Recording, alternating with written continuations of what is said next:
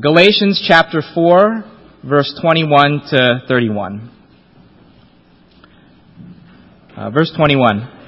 Tell me, you who want to be under the law, are you not aware of what the law says? For it is written that Abraham had two sons, one by the slave woman and the other by the free woman. His son by the slave woman was born according to the flesh, but his son by the free woman was born as a result of a divine promise. These things are being taken figuratively. The women represent two covenants. One covenant is from Mount Sinai and bears children who are to be slaves.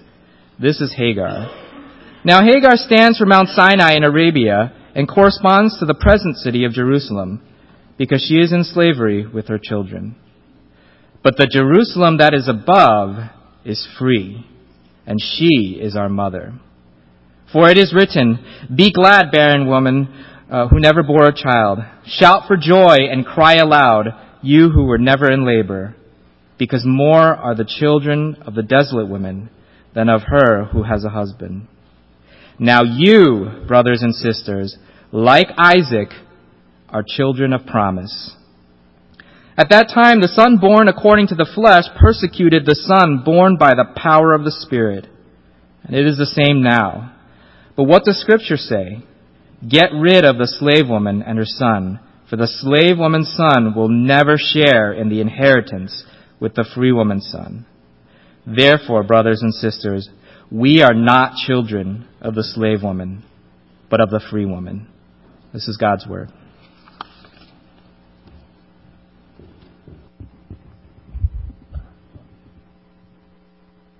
Thanks, Bonan. Morning, everyone. Good to see you all this morning. I'd especially like to welcome back our Hopi youth team. They arrived. I know they took a... Yes, you can clap for them. I know they took a red eye from Phoenix and got in at 6 a.m. this morning. So we welcome them back. You do have my permission to fall asleep during this time if you want, but only them. I should also welcome back Emily and her kids. They got back from Japan, I believe, on Friday, and I'm sure they're adjusting to the time change here in the East Coast. So welcome back to them. When you guys go out with friends for coffee, a snack, or a meal, do you ever have that awkward moment, like when the food or drinks come, and you wonder, if or when you should say grace? Well, Christian comedian John Crist has some tips about this, and he made a short video, which I thought you might enjoy watching. So let's see what he has to say. Today we're talking about pre-meal prayer. Very confusing subject. A lot of people don't know when to pray, what to pray for, how to pray, who prays. Hey, do you want me to, should I pray? Should we pray? I don't know. All very confusing. We're going to cover it all today. Let's get started. Chips and salsa. Sometimes they bring it to the table before you're even seated. There's no need to pray for that. Lots of people wonder about appetizers. Do you pray for them? Do you not pray for them? No prayer is necessary for an appetizer if you have entrees coming out later. Salad. That is the most confusing thing on the prayer continuum. If it's a side salad or an appetizer salad, no need for prayer there. Now, if it's a main course salad, or you're bringing it out with the rest of everyone else's meal, that then is going to require some kind of prayer. But I put that kind of in a separate category. For the most part, when you're thinking about salads, just remember this. If it requires dressing, it doesn't require a blessing. Do I pray for coffee? No. Are you a psychopath? No one wants to be next to the person at Starbucks that's praying over a latte. You weirdo. Soup. Do you pray for soup? Do you not pray for soup? It's only bowl-related soups. Anything smaller than that is always off the hook. I like to say if it comes in a cup, no need to lift up. Everyone knows if you order a hamburger, that's going to require prayer. But if you order sliders, that does not require prayer. It's a little glitch in the system a lot of people are not aware of. Potato skins, no prayer. Baked potato, prayer. Ask any Bible-believing Christian, they're going to have a different policy on fries. Some say, never eat the fries. Some say, eat as many as you want. Here's the policy on fries. Up to 3 fries is acceptable to eat prior to the prayer. That brings us to dessert. Always a very confusing situation. A lot of times people go out to a show, go to a movie. Hey, Should we grab some dessert afterward? Yeah, let me get the creme brulee. I love cheesecake. Ugh. You don't need to pray for that because you've already prayed for your meal earlier in the night. Do you hold hands before you pray? That depends on your situation. If it's a personal family gathering, some close-knit Bible study of some sort, sure, a hold hand wouldn't be uncomfortable. Now, if you're on a Tinder date, that might throw off the mood a little bit. Most of the confusion surrounding pre-meal prayer comes from when to actually pray. Let me just say, on behalf of waiters all over the world, please pray when your waiter is not there. There's nothing worse than a waiter coming out with 2 full arms of fajitas and you're over there mid-prayer at Jabez. Like, what are you doing? Last but certainly not least, who at the table volunteers to lead the prayer? Lots of people say the man should lead the prayer. Why is that? I'm not sure. It's 2018. Maybe we should get that rule adjusted at some point in the near future. A lot of people operate under the most spiritual person at the table. They're going to be the one that should pray because that prayer is going to be the most powerful and effective. So if you got obviously a pastor, a missionary, even a Christian blogger of some sort, shoot, even a volunteer youth pastor, that prayer is going to be a little less effective, but it's still going to qualify. If you're just an average person sitting at the table with obviously more spiritual people around you, you're kind of off the hook because I feel like God would be like, hey, how come y'all didn't bless this meal? You'd be like, I don't know, ask the pastor, he works for you.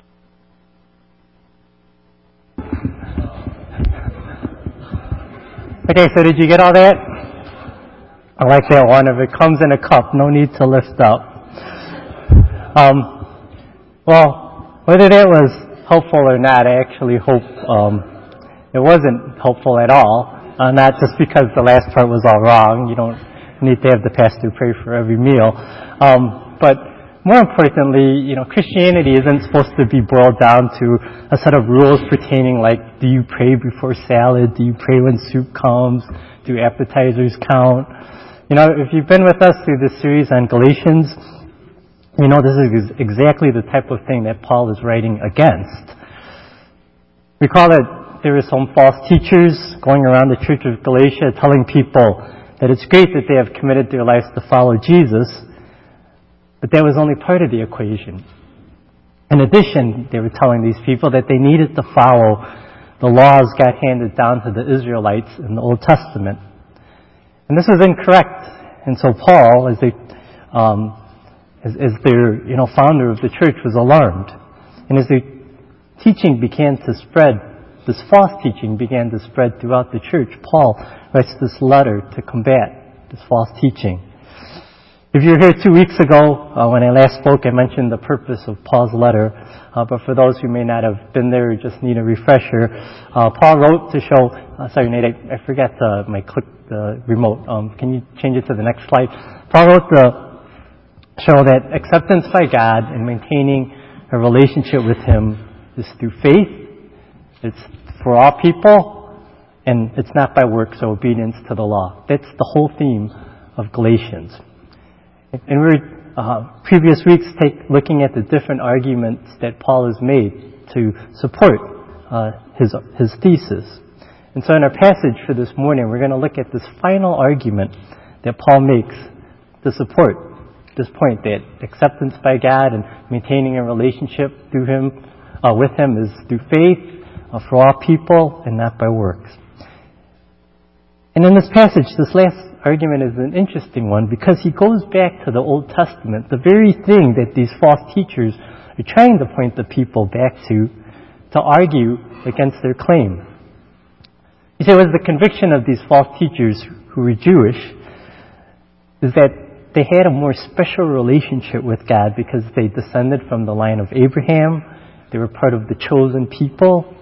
And so if you wanted to fall into this category of chosen people, you not only had to accept Jesus into your life, but you had to follow what the descendants of Abraham did dutifully back in the Old Testament, which was follow the Old Testament laws.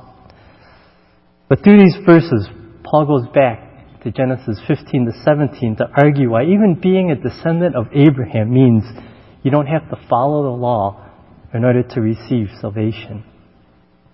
And hearing the scripture reading for today, you may have been confused, with Paul, mentioning all these things about Abraham and Hagar and Sarah and so forth.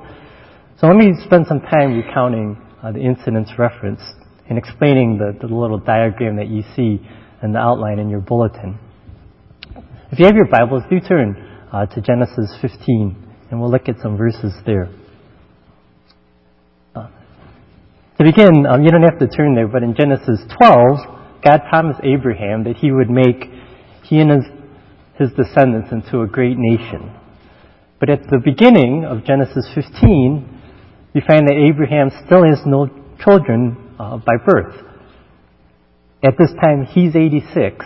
His wife Sarah is 76. So in verse 2 of chapter 15, we see he resigns himself to the fact that his servant will be his heir. He tells God in Galatians 15, verses 2 to 3, "Sovereign Lord, what can you give me since I remain childless, and the one who will inherit my estate is Eliezer of Damascus, who was his servant at the time?" And Abram said, "You have given me no children, so a servant in my household will be my heir." Then God responds beginning in verse 4, "This man will not be your heir, but a son who is of your own flesh and blood will be your heir." He took him outside and said, "Look up at the sky and count the stars, if you indeed can count them." Then he said to them, "So shall your offspring be." So God once again made a promise to Abraham to give him an heir. And it says in verse 6, Abraham believed the Lord, and he credited it to him as righteousness.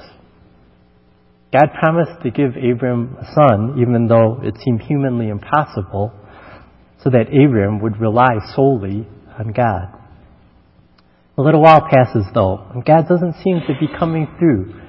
So in Genesis 16, he and Sarah kind of do what a lot of people would do in this situation. They kind of come up with their own plan to help fulfill God's promise. It'd be like if someone today was, got a message from God, a single person, got a message from God that God promised this person a spouse and that they would be getting married soon.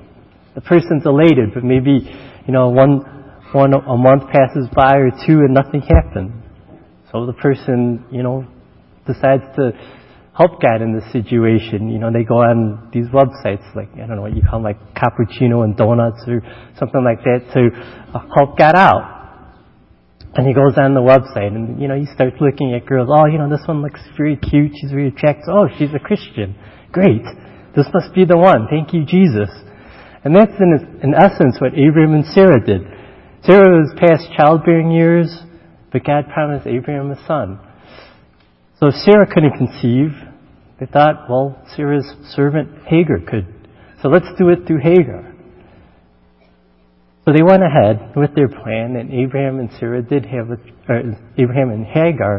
did have a child, and they named him Ishmael. But this wasn't God's planned child for them.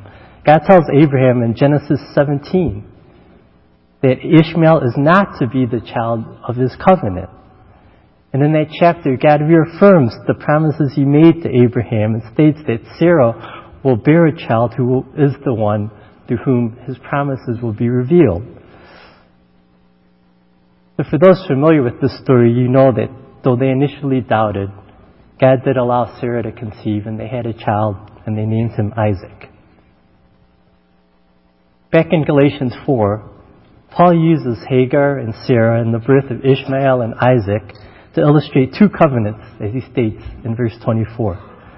He relates this to Mount Sinai, Jerusalem, the Jerusalem of all, slavery, freedom. What's the connection between all these things? Well, let me explain.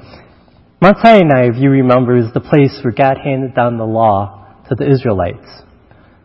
Paul connects Hagar to Mount Sinai because just as Abraham and Sarah tried to get God's promised blessing through their own power, through their own efforts, so it was with those who are under the law.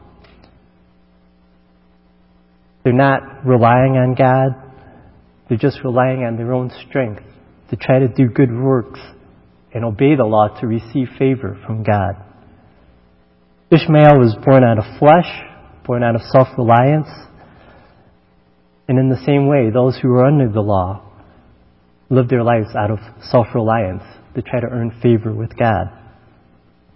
Because Ishmael was not accepted as an heir to Abraham, the heir to which God would fulfill his promises, he retained the same status as his mother who conceived, which was a slave. So Paul's saying it's the same for those who must feel they must work to follow the law to be accepted by God. Doing so creates a form of legalism which makes one a slave under the law. In verse 25, Paul tells the Galatians that this represents the present Jerusalem because this is where these false teachers were coming from. Those who were trying to get them to become slaves under the law. And then on the other side of the illustration, you have Sarah. Isaac was not born through reliance on either Abraham or Sarah's power. He was born through faith in God's power. And so referring to Sarah, Paul writes in verse 26 that she represents the Jerusalem above, and she is our mother. The Jerusalem above refers to the place where God dwells. So just like how Isaac was conceived, for those who are believers in Christ, our life flows down from God. It's through His work and power that we are saved, not our own. And Sarah, spiritually speaking, is the initial mother of all believers because of her reliance on God to fulfill His promise to create a people for Himself. So these are the two covenants, Paul would explain. One relates to Hagar and Ishmael, and will keep you enslaved to the law as you rely on your works to be accepted by God. The other relates to Sarah and Isaac, and will give you freedom as you rely on faith in Jesus and the work that He has done to receive acceptance by God. He warns the church in Galatia, these false teachers may be descendants of Abraham, but they're descendants from the line of Hagar because they remain enslaved to the law and are trying to get you to be slaves. So if you follow them, you're not from Hagar. You're not from Abraham and Sarah. You're from Hagar. And so he asks, why would you return to slavery when you have received this freedom in Christ? Remember that you're not from the line of Hagar. You're from the line of Sarah. And so live as children of the free woman. Don't live as slaves. Live as free. But having said all this, there's a good follow-up question that you may be wondering about. Well, what does it mean to live as children of the free woman? What does it mean to live in freedom? Or to put it another way, what is being truly free? If you were here 2 weeks ago and remembered something I pointed out during that message, or recall something you may be already familiar with, you may argue, and argue well, that there is no such thing as living in freedom. Paul, as we looked in Galatians 4, does definitely state that we can live freely, right? He concludes our passage at the end of verse 31. We are not children of the slave woman, but of the free woman. So if we're children of the free woman, then of course we're free. But look at what he writes elsewhere in Romans 6. If you turn to Romans 6 and look at verse 16 to 18, you'll see that he says this. Romans 6, 16 to 18. Don't you know that when you offer yourselves to someone as obedient slaves, you are slaves to the one you obey, whether you are slaves to sin, which leads to death, or to obedience, which leads to righteousness. But thanks be to God that though you used to be slaves to sin, you have come to obey from your heart the pattern of teaching that is now claiming your allegiance. You have been set free from sin and have become slaves to righteousness. So here we see in Romans that he does acknowledge that believers have been set free from sin, but he also states that they're slaves to righteousness. So how can you be free and be a slave? Is Paul contradicting himself? Are we free or are we slaves? Well, to answer this question, we need to have a clear understanding of what freedom really means. When people think of freedom, initially people see it as being able to do what you want to do when you want to do it, right? If you want to take a day off of work or skip school one day, freedom means being able to do these things and have no negative ramifications happen. So you can take a day off of work and not get fired. You can miss your exam at school and no penalty will occur. That's freedom. And so theoretically, when we think of the concept of freedom, we would probably acknowledge that there's 3 requirements needed to have freedom. And the 3 requirements are desire, opportunity, and ability. Desire, opportunity, and ability. You first have to have the desire to do something or not do something. If you're about to do something you really want to do and you choose to do it, great.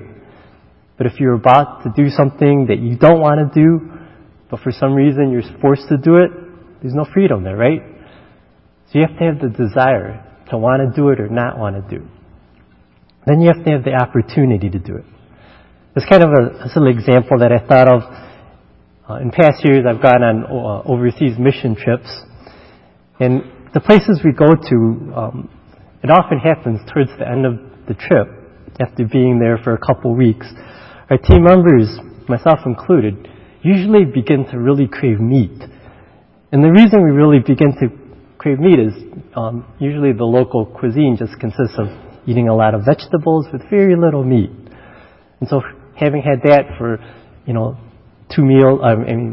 to 3 meals a day for 2 weeks in a row, we're craving meat. The food didn't taste bad, there was no meat. And so in this case, we had the desire to eat meat, but we had no opportunity to eat meat because there was none presented. Let's say after the trip, we make a pit stop. On the way back from Asia, we make a pit stop in Japan. And say, we don't just go to any place in Japan, we go to Kobe, Japan. And we start walking around the streets and we start passing by the restaurants and look in the windows and we see, the Japanese restaurants have all these plastic models of food, display what they're going to serve. And we saw these pictures of Kobe beef, right? And we start salivating because we really want meat. But then to the side, we notice of the dishes are the prices. And we find, through our math and convert the yen to, US dollars, and we find, an 8-ounce piece of Kobe beef costs about $150 US, which is probably about $140 more than we have, right? So we have the desire to eat meat, and there's the opportunity. There's no ability because we can't afford to eat it. So there's no freedom there. None of this was true. In actuality, what really happens is we don't stop in Japan. We stop at another place which has a McDonald's. And in the past, we've just gone to McDonald's, and you should see the empty boxes of Big Macs and quarter-pounder burgers just stacked up after we're done. But at any rate, you can see how, we acknowledge that in order to have true freedom, you need to have desire, opportunity, and ability. And if you don't have all 3 of these things, you don't have freedom. But in thinking about this and reading something that I was reading by John Piper, he makes a very good case that to really have true freedom, there's a 4th component needed. And that 4th component is the ability to do what will make you most happy for eternity. So the 4th component is eternal happiness. Eternal happiness. I read about another author who shared the story of his father, who at a young age decided to use his freedom to smoke cigarettes. He began doing so and he found he enjoyed it immensely. When he was young, he grew to like it so much he smoked 3 packs a day. But when he got older, he decided, I should start living a more healthy lifestyle, so he wanted to quit smoking. So he went to all these, stop smoking programs. The author said his father even tried shock therapy, among other things, but nothing worked. The author wrote that right after the shock treatment, he came out and he smoked a cigarette. His dad chose to use his freedom to smoke, but later he became enslaved by it. And the author continued that his dad eventually contracted cancer and emphysema, which led to his demise. So though the father had the opportunity, desire, and ability to choose to smoke, it led to suffering and death. So is freedom truly free if this is what the result is? And you may argue that, well, yeah, I mean, he had the freedom to choose this path. He could have chosen not to smoke, and probably none of this would have happened.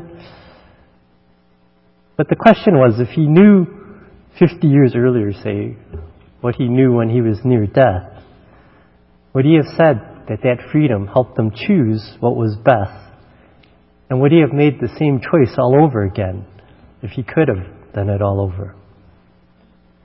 Probably in his younger days he thought his freedom was used to allow him to do what he thought might bring him the most happiness, because that would have been his goal in making this choice, only to find out many years later that it really brought no happiness at all. And so you can see why this component of eternal happiness is necessary to really have true freedom. Because if we're not able to do what will bring us eternal happiness, then the things we're doing really don't provide us freedom. So this is why Paul can write in Galatians to live as children of the free woman, but in Romans that we are all enslaved to something. Because we were all initially enslaved to sin. Prior to becoming a Christian, a person either realizes he does bad things and needs to do good, so he does good works and tries to obey, God's commands in order to try to be accepted by God. But then the person probably realizes that they're not very good at keeping the law, and we fail. Or on the other hand, the person can reject God outright, thinking his freedom can be used to do whatever he thinks will make him happy, but then finds it really isn't that satisfying, or it doesn't bring that much happiness.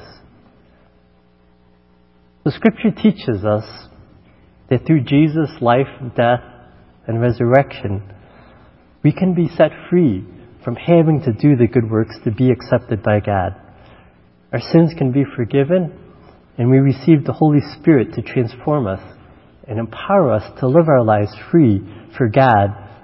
So rather than being slaves to sin, like Paul writes in Romans, we can be slaves to righteousness. But by being transformed and living as slaves to righteousness, we are living in true freedom, because we are able to do through the Holy Spirit what will give us the most joy and satisfaction, not only in this life, but for eternity. So you can see that not only do you need desires, opportunity, and ability, you need the freedom to be able to choose what will make you the most happy. And when we come to recognize and realize that these things are only found in Christ,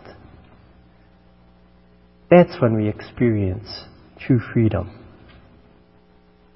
So Paul concludes, live your lives as children of the free woman.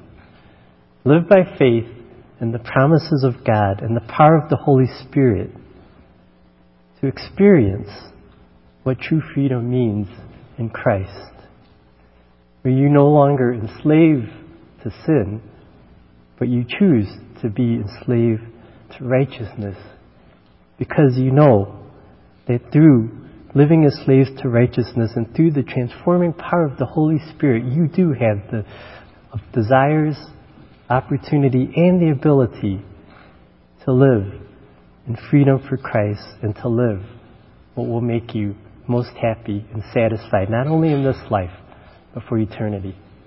Let's pray. Father, we thank you that though we were trapped in sin, that we were slaves to sin, out of your grace and mercy, you came to save us.